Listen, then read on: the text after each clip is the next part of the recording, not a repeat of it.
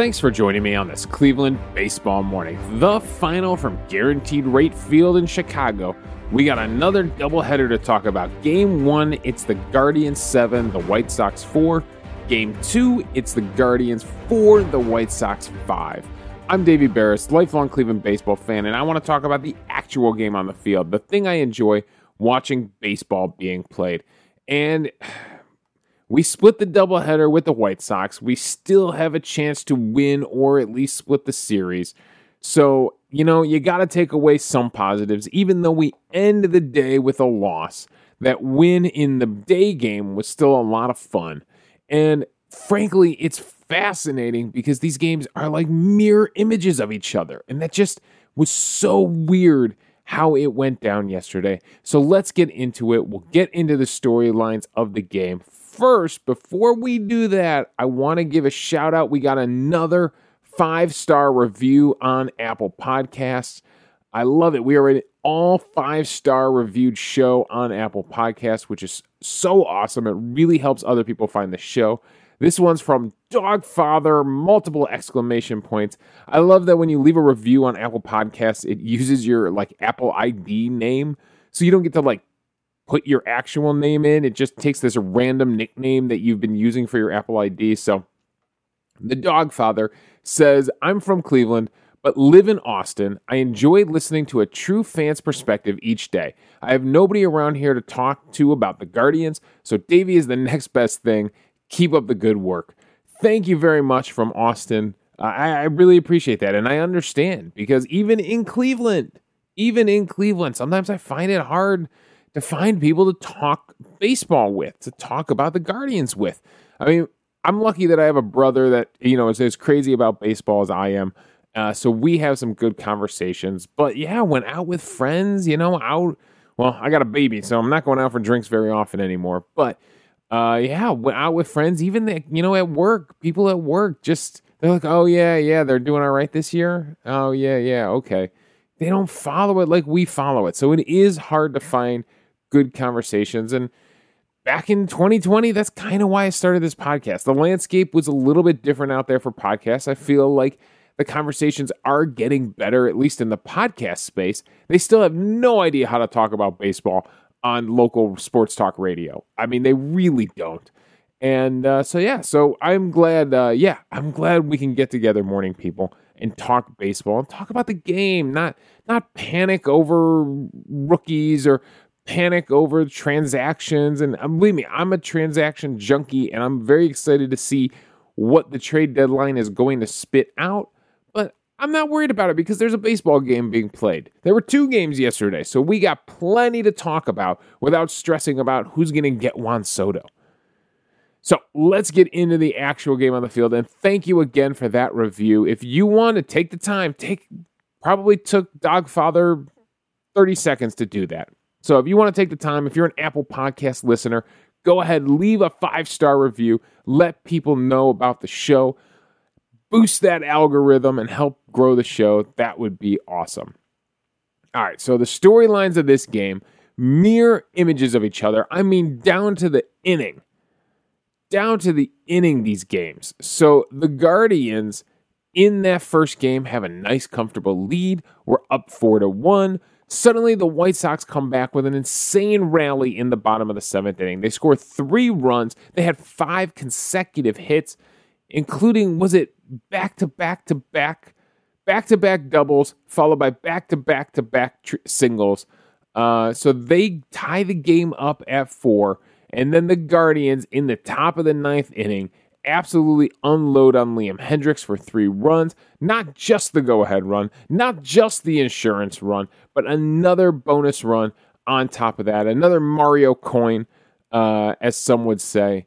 It's the sound effect they use at Progressive Field when the Guardians score. It's the same sound when Mario got a coin. That bing. So, and for those of you who don't live here and don't get to go to Guardians games, that's when you hear people talk about that. That's what they're talking about. Just the sound effect that they use at Progressive Field. So we get 3 in that 9th inning, and it's an insurmountable lead for the Guardians. The White Sox can't come back against Emmanuel Clase. No chance in hell. So Clase shuts the door in the bottom of the ninth, and the Guardians win game one. So there you go. The White Sox have this amazing rally to come back in the seventh inning and then blow the game 2 innings later. Game two, what happens? Well, the White Sox have a very comfortable 3-0 lead. The Guardians go one step above in the top of the seventh inning. 4 runs up on the board. They take a 4-3 lead. They do it one better than the White Sox did it. They take the lead, and then in the bottom of the eighth inning, in their last at-bat, the White Sox put up 2 runs. They tie it. They get the go-ahead run on a bases-loaded single, and it's insurmountable for the Guardians. They can't get anything going off of Matt Foster. They do get a walk. I take that back. They do get a walk. I mean, they have the tying run on third base. They have the go-ahead run at the plate. So they make it closer than the White Sox made it in that first game, but they just can't get it. They can't get the big hit in the ninth inning to actually tie the game. And so, yeah, they fall in that second game. They split the doubleheader. But, I mean, the odds that these things would be mirror images of each other, that the team would come storming back in the seventh inning, that the other team in their final at-bat would put the go-ahead run on the board that they needed. I mean, that's pretty crazy that it was able to go down like that. What are the odds that, both teams would have these kind of rallies? So, it was just a fascinating day to be a baseball fan. It was a roller coaster. I mean, it was really amazing, the momentum swings in this game, because at 4-1, you felt like you had all the momentum in the world. Eli Morgan goes out there, helps McKenzie shut down the sixth inning, right? McKenzie goes 5 2/3. Morgan finishes off that sixth inning. He's coming back out for that seventh inning. By the way, that entire rally happens with 2 outs. Zavala does single to lead off the inning, but the next 2 guys, Garcia and Jimenez, a force out and a fly out. So that whole thing, those 5 hits, all come with 2 outs. Meanwhile, the Guardians their rally in the seventh inning, also comes, they get the first run, but then everything else comes with 2 outs. Jimenez would single to lead things off. Jones would strike out. Jimenez does make it up to second base. And then he didn't have a stolen base on the day, so I'm guessing maybe a wild pitch by Ruiz. Yeah. So he makes it up to second base, and then Ernie Clement singles and drives him in. Okay, then a pop out from Franmil Reyes, pinch hitting Franmil Reyes, which was a rough at bat. He pops out, and now you got 2 outs. So yeah, the Guardians do 3 hits in a row, 2 triples and a single with 2 outs. Both rallies really happen with 2 outs. So, I mean, it was crazy, the momentum swings, because once that happened, you felt like all the momentum in the world was in the Guardians' favor. And if Francona hadn't have made some decisions, I know that Guardians Twitter was furious about the bullpen usage in Game 2. I mean, absolutely livid. Zach Meisel even asked Francona after the game about the bullpen usage in Game 2. And we're going to talk about it. But the momentum swings in this game, the 2-out rallies. Wow. Just a crazy day of baseball. So, all right, let's get into Game 1 first. Let's go in order. The storylines in Game 1. Yeah, McKenzie was really solid. Really solid on the day. It's a huge start from McKenzie, who has been lights out in the month of July.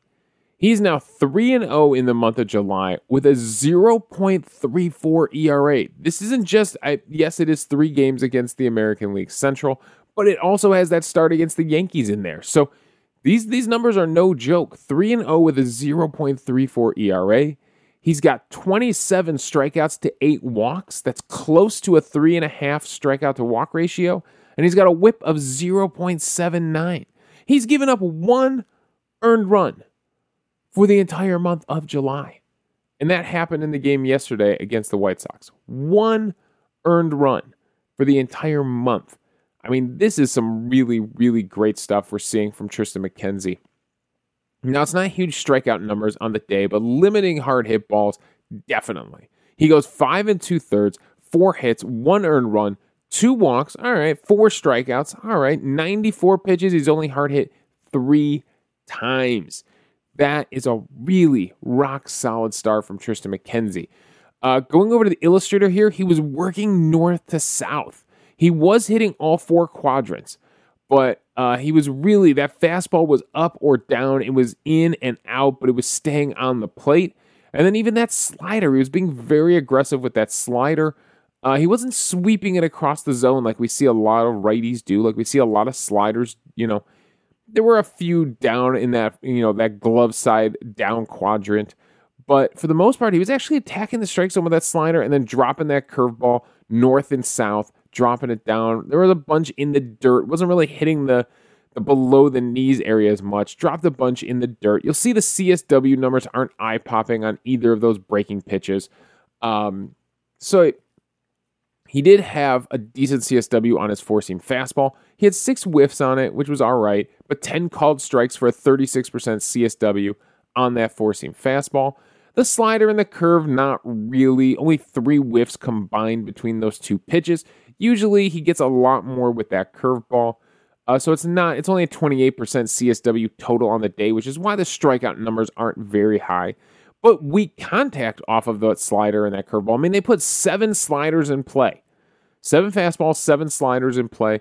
But the average exit velocity off that slider was only 75.3 miles per hour. So inducing some really weak contact with that slider. And they were being aggressive and trying to put the ball on the plate off that slider. So McKenzie, I mean, his fastball has been so good this year. Last year, it was a problem for him. Last year, the run value on that four-seam fastball was at a +6. This year, according to StatCast, it's at a -8, a huge swing. Went from one of the weaker fastballs in baseball last year in 2021 to one of the stronger. I mean, that number is highlighted in red, which on StatCast lets you know that it's inching towards the top percentile in baseball. So that's really good that fastball has been so effective for him on the year. And clearly it was the pitch that was working for him on the day. I mean, really just pounding the strike zone, getting those strikes with the four-seam fastball. Of the 4 strikeouts, let's see what pitches those come on. 2 were on four-seam fastballs. 1 was foul-tipped into the glove by Leury Garcia. That was kind of on the middle of the plate, just to the arm side. Another one on the outside edge against Zavala, on the glove side edge of the plate. Was a called strike, freezes him on the 2-2 count. And then 2 curveballs in the dirt. He gets Engel and he gets Grandal chasing curveballs way down in the dirt. So that's how McKenzie got his 4 strikeouts on the day. The fastball and the curveball, I'm not shocked. Those are probably his 2 best pitches. The slider, works a little more than the curveball. He uses it a little more than the curveball, but the curveball is a really, really effective pitch. Actually, I take that back. He uses the curveball way more than the slider right now on the season. Let's see. He's thrown the curveball 314 times. He's thrown the slider 302. So it's getting close. It's getting close, but the curveball is still being used more. It's nastier, I'll tell you that. It's got a batting average of 105 against that curveball. They are hitting the slider a little bit, 267, but not yesterday. Not yesterday. I'm sure that batting average against number definitely improved yesterday against that slider. So McKenzie, absolutely fantastic. Keeps him in the game. The bullpen, however, falters. I'm stuck on pitching, I guess. Eli Morgan, now we'll talk about mirror images of these games. Eli Morgan was stuck in the middle of the plate. Now, not the way McKenzie was. McKenzie was being aggressive on the plate, working north and south across the plate, but he was hitting all 4 quadrants. McKenzie was stuck in the dead middle of the plate. I mean, fastballs clustered right at the belly, right down the middle of the plate, even changeups down the middle of the plate. That's not good. And Eli Morgan gets hammered in that second inning, his second inning of work. Well, comes in, he gets a third of an inning to get the out in the 6th inning, but then comes in for that 7th inning, and not surprisingly, four-seam fastballs down the pipe. Those are the doubles he gives up to Yoan Moncada and to Josh Harrison. So he's stuck in the middle of the plate. And then when Hendricks gives up his big rally, he also is stuck in the middle of the plate. He's a little more down by the belt and down by the thighs, but the Guardians can hammer low pitches like that. So his fastball and his slider was not sweeping across. They were right down the middle. not using the edges, not pitching to the corners, right down the pipe. And the Guardians were hammering him. The singles that he gives up was to Kwan and to Ahmed Rosario are right down the pipe. Now, Josh Naylor goes up and gets a crazy high fastball, and Nolan Jones's double was a slider down at the knees.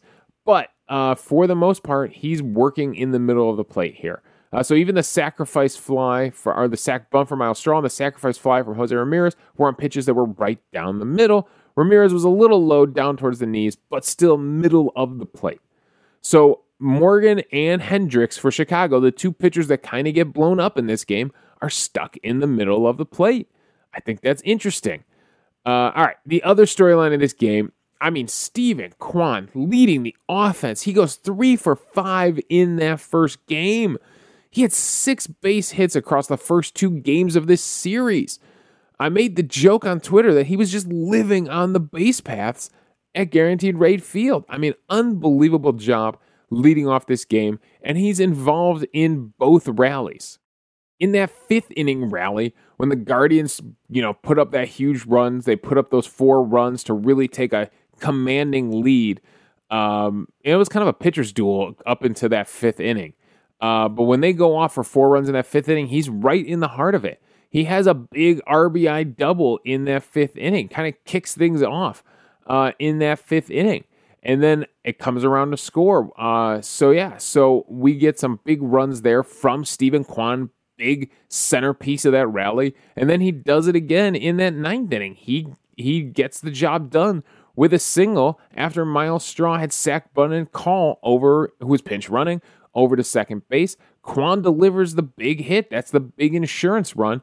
And then he's able to come around and score on Jose Ramirez's sac fly. So Kwan being on base 3 times, absolutely at the heart of both rallies. 2 RBIs, 2 runs scored on the day.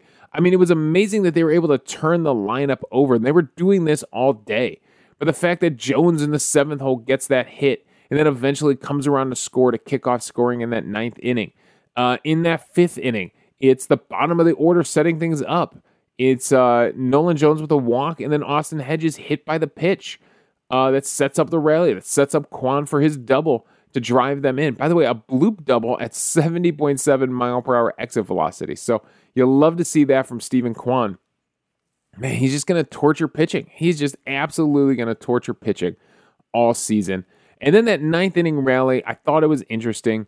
They try to pitch Nolan Jones inside with breaking stuff. They try to get him to chase. He actually starts him off with a fastball right down the pipe for a called strike. His Hendricks' second pitch, though, is a slider down at the knees. And Jones, if he can do this, prove that he's powerful enough to go down, drop the barrel head on the ball, and drive a double into the corner, they're going to have a real hard time pitching him with breaking stuff down and in like that. They're going to have to come up with another plan of attack against Nolan Jones. And then Josh Naylor pinch hits, and he is not messing around at all. Second pitch, it's a fastball up at his shoulders. And he goes up and just pops this thing into center field, gets up there and drives in that run. Naylor is not messing around. He got 1 at bat in that first game, and he made Hendricks pay again. A little weaker contact than that big grand slam, but made Hendricks pay again against Josh Naylor. The fact that he goes up and gets this ball is just crazy. Then Straw on the first pitch is able to get down the sacrifice bunt. That's nice, not messing around, moves the pinch runner up to second.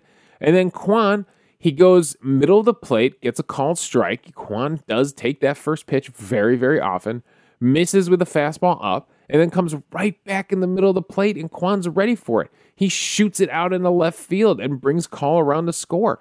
It's just, man, Hendricks, I told you, was stuck in the middle of the plate. Ahmed Rosario, he gets a called strike with a slider down, then throws him a fastball right at the thighs on the middle of the plate, and he shoots it into right field at 103.3 miles per hour. Jose Ramirez would come up, first pitch swinging, gets a slider, puts it out into right field to bring in Kwan to score. So that's beautiful stuff to rally to win the game. And Clase absolutely shuts the door. So that's game 1. Those were the big details. That's what went on in the rallies for the Guardians. And as you can see, Kwan at the center of both of them. And turning the lineup over, bottom to top of the lineup. Those are beautiful rallies when those things happen. Then game 2, yes, game 2 is a bit of a disaster. The White Sox peck away at Connor Pilkington. Pilkington it's not exciting stuff. 3 walks on the day to go with 3 strikeouts. He does last 5 innings, gives up 4 hits, only 2 runs, 3 walks, 3 strikeouts, 89 pitches. He's hard hit 7 times. There's just nothing exciting about Pilkington's start here. He was getting okay whiffs on his four-seam fastball, a 39% whiff rate. He threw it a ton. 50. He was mostly fastball changeup on the day. The fastball was decently effective, but those walks would turn out to hurt him. Gives up a run in the 3rd, gives up a run in the 5th, and I believe, if I remember the radio call right, that those walks really cost him in that 3rd inning. Yeah, he walks 2 batters in that 3rd inning. Does he walk in a run? Yeah, he walks in a run. Man, back-to-back walks. I didn't get to this game until later in it, and he walks in a run in the 3rd inning. He can't have that. And then in the 5th inning with 2 outs, it's a 2-out walk to Tim Anderson, and then Yohan Moncada doubles right after it. So those walks really do cost him in this game. Then he would go to Castro out of the bullpen. Now, we're down, we're losing. Okay, it's 3-0, and the problem everybody has on Guardians Twitter is they feel like Francona, they feel, the front office, the whole coaching staff, the whole organization just gives away these second games of the doubleheader. They don't put the effort in the second games of these doubleheaders, right? They start Pilkington again. Everybody is begging to see Battenfield. He has clearly been the best pitcher down in Columbus this season, and they're begging to see what Battenfield could do because Pilkington it's been uninspiring so far. And I get it. It's a hard jump from AAA to the majors. It's a big leap. So we would expect a guy to struggle in his rookie season, but let somebody else have a crack at it. Tuesday, somebody else has to take a crack at it. Savali's spot in the rotation. Somebody else has to take a crack at it, right? This has to be Battenfield who gets that spot. We'll see. We'll see what happens. But and then he goes to the bullpen, and he said his plan was that Anthony Castro would give him 2 innings. That was his plan. Well, Castro gives up a solo home run to Eloy Jimenez, so it's not looking too hot for him. He does get a double play to get out of the 6th inning. So now we're down 3-0. It's getting even worse. But then the Guardians come back and rally in that top inning. They rally in that 7th inning. They crack off so many hits in that 7th inning. It's unbelievable.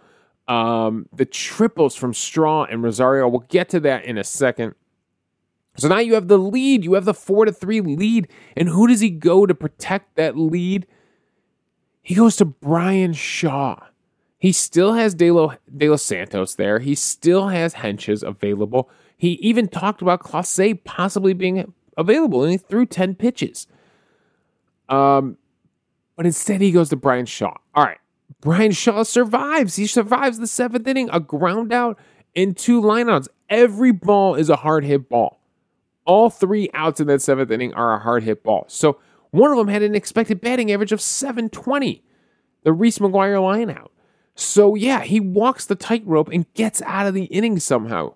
So do you cash out your chips there with Bryan Shaw? Say, hey, okay, we won a few hands of blackjack with Bryan Shaw. Let's walk away now. No, he sticks Bryan Shaw out there for another inning in the 8th inning, and he gets absolutely blown up, right? They rally back against him. And then by that point, they bring in Sandlin, and he can't get the job done. He gives up the hit. The runs get credited to Bryan Shaw, but Sandlin gets the blown save.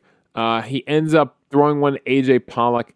That Pollock we're going to talk about this. He does not hammer it, but he hits it to third base. It's a crazy hop for Clement, who's usually a really good defender at third base, I will say, but he can't get the job done here, and that's tough. When you're replacing Jose Ramirez, it's tough when you're the guy that stands out, right? When you're replacing Jose Ramirez, you do not want to be standing out like that. And unfortunately, he gets a bad one hop that pops over his glove in the left field, and 2 runs come in to score in that 8th inning. So the runs are credited to Shaw, even though Sandlin gives up the hit. It felt like he was giving up on the game. I mean, why? I get that you were hoping Castro would last longer because you were losing at that point. So you're thinking, all right, I'm losing in this game. I don't want to, I still have to win tomorrow. Maybe I'll save a bullpen arm or 2. But once you take the lead, go get that win.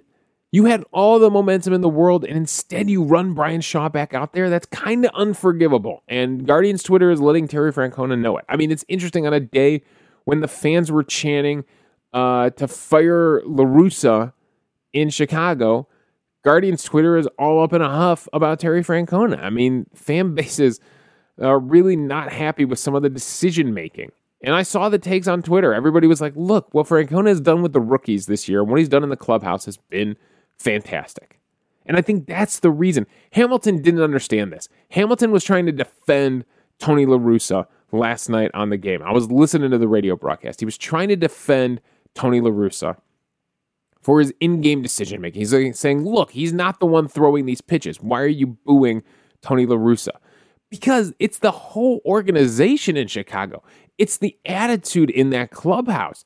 That clubhouse seems like it has no cohesion, no momentum. It's just not clicking under him. They want a new voice in Chicago, one that's going to inspire this team that's very talented to maybe reach its full potential, because La Russa is not. That's why Hamilton.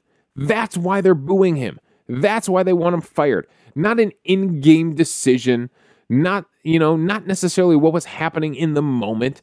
It was what's been going on in Chicago. They think they have the most talented team in the American League Central, and they have not performed like that at all. Now, for Cleveland, it is decision-making. We are pissed off about individual decisions, and to leave Bryan Shaw in there. I mean, Shaw last year was very good. What almost a return to form of his, early years in Cleveland. His ERA was down in the 3s, 3.49. Even his expected ERA was decent at 4.54.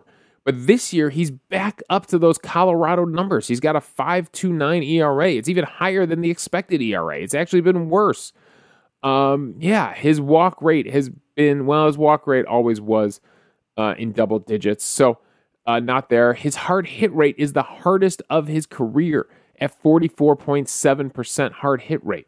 So it's getting worse for Bryan Shaw.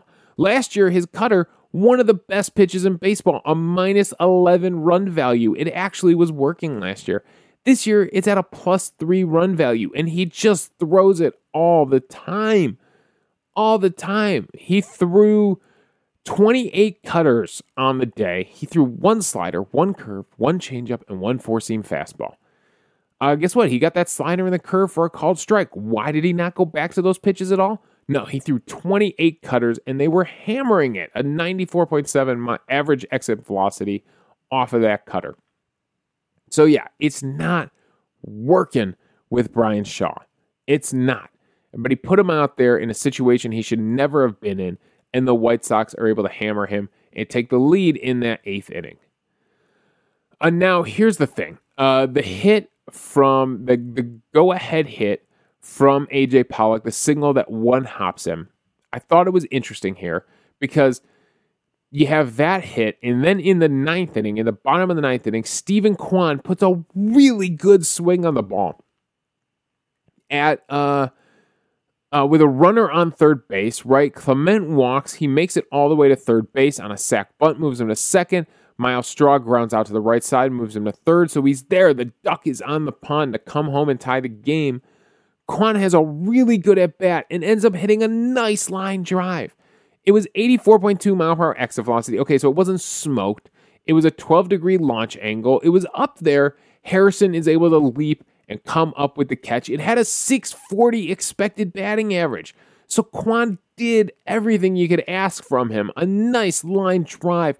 Usually that's going to get over the second baseman's head. Harrison was just in the right spot, had just enough reach in his arm, in that glove, to come up with the catch. Meanwhile, Pollock gets a big hit. He gets a one-hopper, or a chopper, that gets over the third baseman. It was only hit at 77.3 miles per hour. It only had a 340 expected batting average. So the BABIP gods were shining a little bit on Chicago in that second game.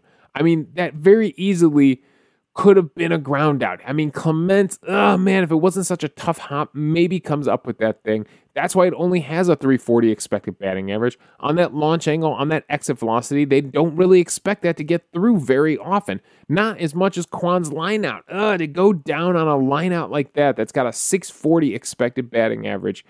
That's the BABIP gods, not in Cleveland's favor. Remember, BABIP is batting average balls in play. That's why we refer to it a lot, because it's kind of the luck stat, right? The lucky stat. It takes away, if you get robbed of a hit and stuff like that, it kind of factors that in. So the balls you put in play, you did your job, you put the ball in play. Now what happened if a guy makes, if people are just making diving catches all over the place on you, leaping catches all over the place on you, your BABIP's going to reflect that and be kind of low. If you're just getting seeing eye singles all day long, finding the gaps, having balls drop right in front of outfielders, your BABIP's going to be pretty high. So that's why they kind of consider it the luck stat. How lucky were you a little bit on the day?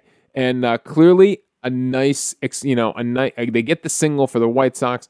The Guardians don't get the line out in that ninth inning. So that's why the BABIP gods were shining a little bit. I use it jokingly. We're shining a little bit on the White Sox in that eighth inning.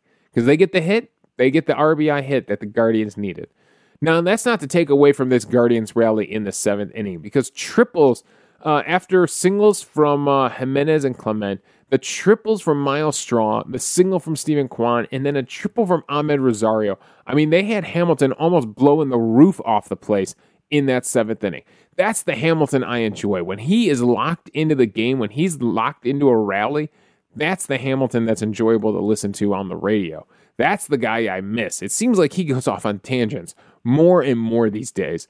The seventh inning was a really fun rally. Once again, turning the lineup over. I mean, the fact that from the middle of the lineup, really, Jimenez down to Clement, then Straw in the ninth spot in the lineup with 2 outs, delivers that big triple, frankly just pokes it into right field. It's only an 86.5 mile per hour exit velocity, but it's right down into the corner. They struggle to come up with the ball, and Clement never stops running. So it's a big triple there. Steven Kwan delivers that nice single to drive him in, and then Ahmed Rosario hits one right up the alley. That's beautiful stuff, that triple from him. And Kwan, again, just off to the races, being aggressive on the base paths. So, I mean, it was a really fun rally in the seventh inning. I wish it was the winning rally. I wish this game was a little bit different, but unfortunately, our bullpen blows it. And their bullpen does turn in a nice performance. I mean, Joe Kelly was rock solid in the eighth.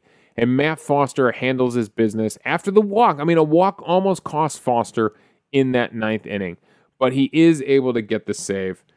So give them a little credit where credit's due. It's his first save on the season for Foster.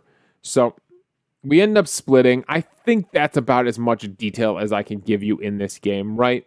I think you get the storylines of these games pretty clearly from what I've just ranted for the last half hour. So let's wrap this thing up. These doubleheader episodes always get a little bit long. You know what? You've taken 2 or 3 so far from the White Sox.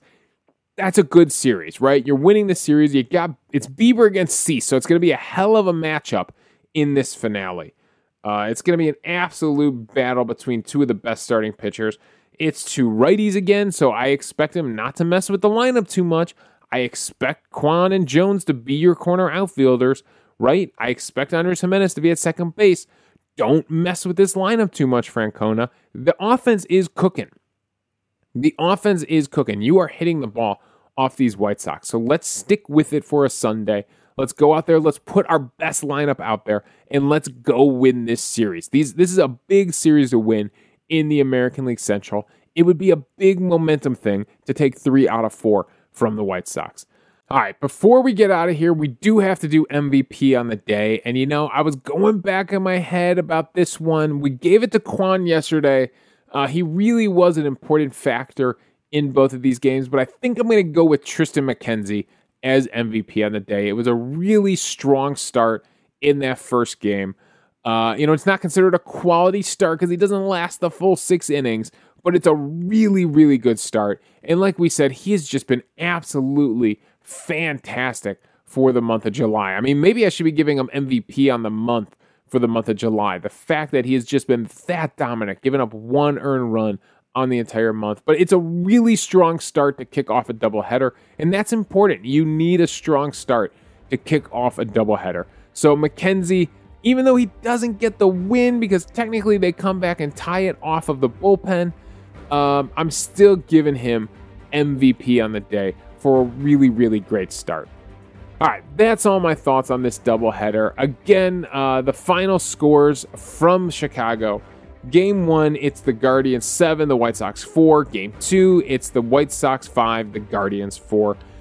You can follow me on Twitter at Davey Berris. You can email the show at clevelandbaseballmornings@gmail.com. Let me know your thoughts on the game, and we'll discuss them on the show. Let me know your thoughts on the bullpen usage, and we'll discuss it on the show.